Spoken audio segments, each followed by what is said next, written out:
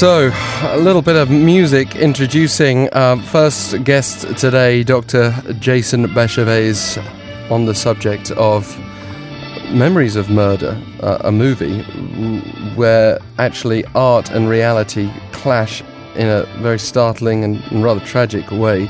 Dr. Jason Bechervaise from Soongsil Cyber University and film critic, well-known Bong Joon-ho expert. Good morning to you. Good morning, Alex. Let me just paint a little bit of background here. Last night, local broadcaster MBC released a photo of the prime suspect of the Hwasong serial murders for the first time.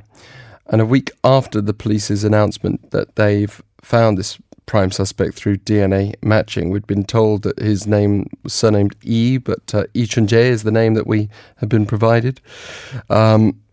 The heinous crime has left a huge unhealed wound in the collective memory of the country, a memory that, as I suggested before, has been upheld by this popular film by Mr. Bong.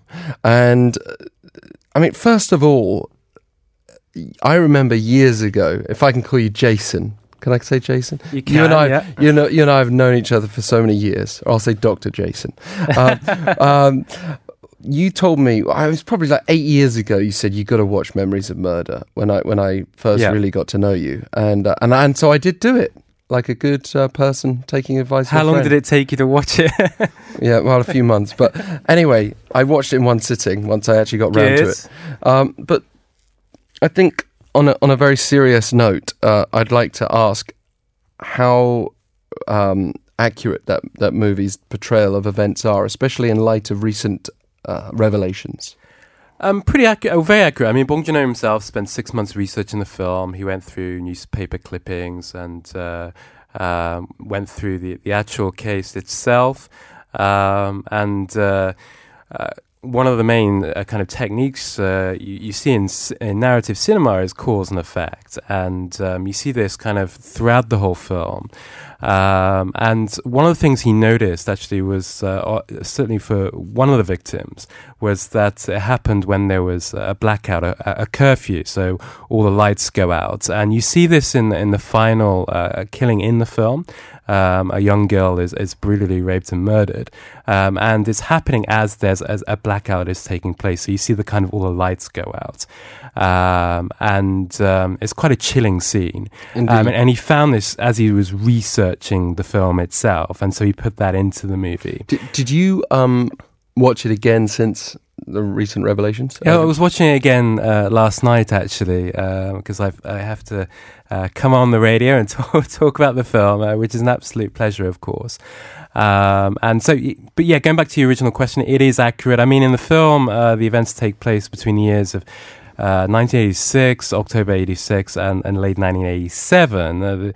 I think there are 6 victims in the film, or depicted in the movie. The actual case, of course, involved 10 victims between the years of 1986 and 1991. So, in order to make a film, he had to make some changes together with Shim Sung-bo, the co-writer.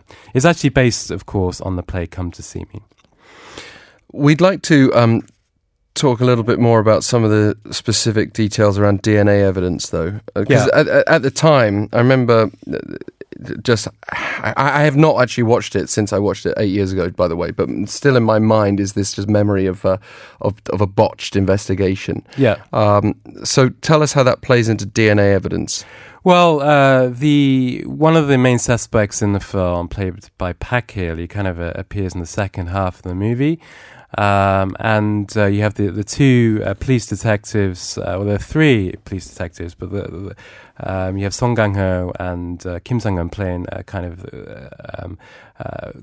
a pair, so to speak. The Kim Sang-hun character comes from Seoul. He's well educated and he wants to be involved in the case. And he's convinced, well, they're both convinced that this Park Hae-il character is the kind of the prime suspect, and they're reliant on in Korea they don't have at the time they didn't have the technology to kind of process and examine the DNA, so they had to send it off to the FBI in the United States, and then you have at kind of the end of the film they finally get the letter or documentation from the FBI actually saying that there isn't a conclusive match. So the Park Hae-il character is able to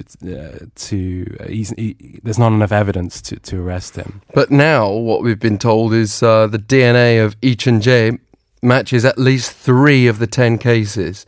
Yeah, that's chilling. It looks pretty damning. The thing is, the statute of limitations has expired, and he's already serving a life sentence for another murder involving the rape and murder of his sister-in-law. So it's all a lot of retrospective questions, sadly, at this point. Yeah. We were able to also speak with the country's first ever profiler, Professor Bae Sang-hoon from Seoul Digital University, because for so many years the police believed the perpetrator should be someone with blood type B. In an interview, Bong Joon-ho also said the perpetrator must have been born before the year 71 with blood type B, but now the prime suspect has blood type O. Let's hear what Professor Bae had to say about it. 국가수에서는 실수를 할 수도 있다는 건데 정확히 Concerning the blood type, the National Forensic Service says there could have been a mistake, but they're not disclosing who made the mistake, how it was made, and why it was determined type B at the time. At the moment, the police and the NFS are saying 2 different things. The NFS should come clear about it and open up the record, and I think they deserve the blame. Another problem is that the NFS also has to disclose the process of how they've obtained and extracted the DNA. To be more specific, both police and the NFS should disclose it. So it's nice to hear, by the way, from the country's first ever profiler in itself, but hearing about how there's this blood type mix-up as well, it's just such a series of unfortunate issues, isn't it? Compounding. Yeah, and this is addressed in the film, of course. I mean, the backdrop in the movie is the 1980s. And the thing is, the police detectives at the time, they were not trained to track down serial killers. They weren't trained to investigate. They were trained to suppress demonstrations, freedom of speech. And they were just not equipped with a skill set to track down such a brutal serial killer. Well, listen, we have a really famous line from the movie when Song Kang-ho asks Park Hae-il, the prime suspect in the film, this. Let's take a quick listen. 밥은 먹고 다니냐? So I can understand 밥은 먹고. At least. Yeah. What does that mean? It's a loaded expression. Apparently. Yeah, you know what? I've been asked this a few times over the last few weeks. I mean, the way I understand it is like, how do you get up in the morning?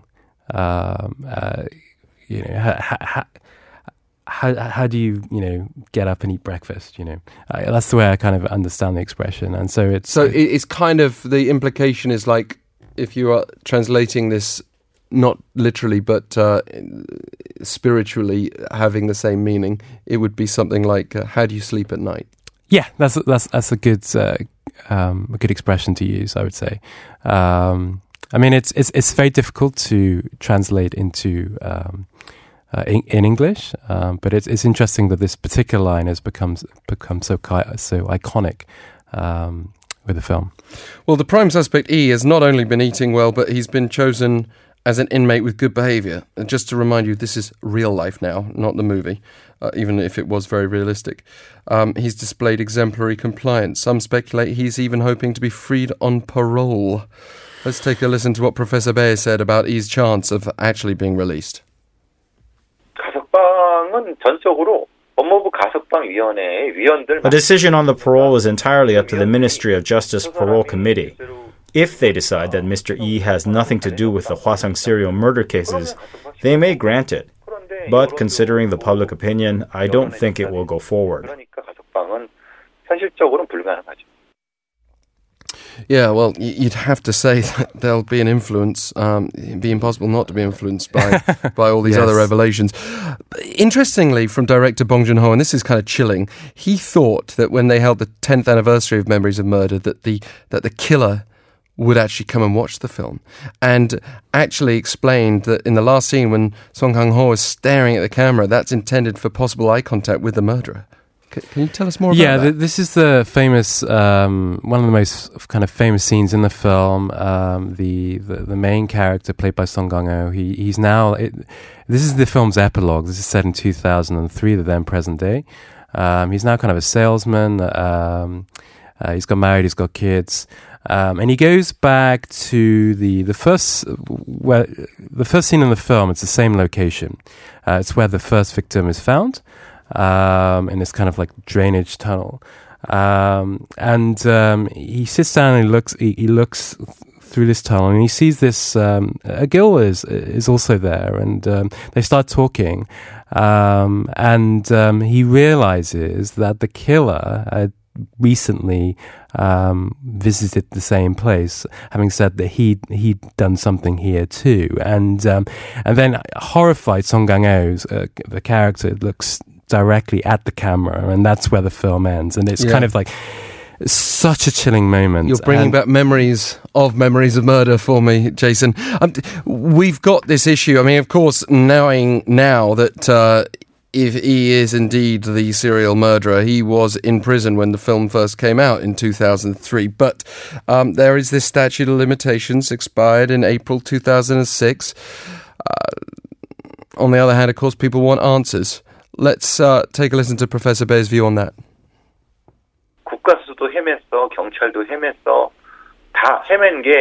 Both the National Forensic Service and the police have fumbled through the process. Why it had to take so long? I don't know. They probably didn't have the desire to do it, and I think they should make a proper apology for that. If you're asking why the police announced it now, we'll have to question many things about how the police and prosecution decide on their announcement day.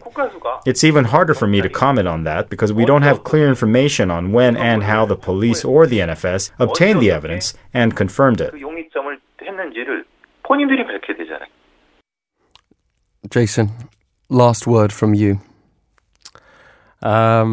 Thanks for for being here. Yeah, it's been an absolute honor talking about this film. It's an absolute, it's an iconic movie by Bong Joon-ho, and but yeah, like I say, it's chilling, and I can't imagine what the victims' families are going through. So, well, I certainly hope as well, though, it's a wake-up call for investigative authorities in the country, because we still hear about blunders today, not just in this country, but around the world, and these are the tragic consequences of blunders. Thank you very much as well to you for being here. Jason Bechervaise, renowned film critic, doctor of Soongsil Cyber University. And This Morning continues next, but you can have your say, £1013 for 51 per message.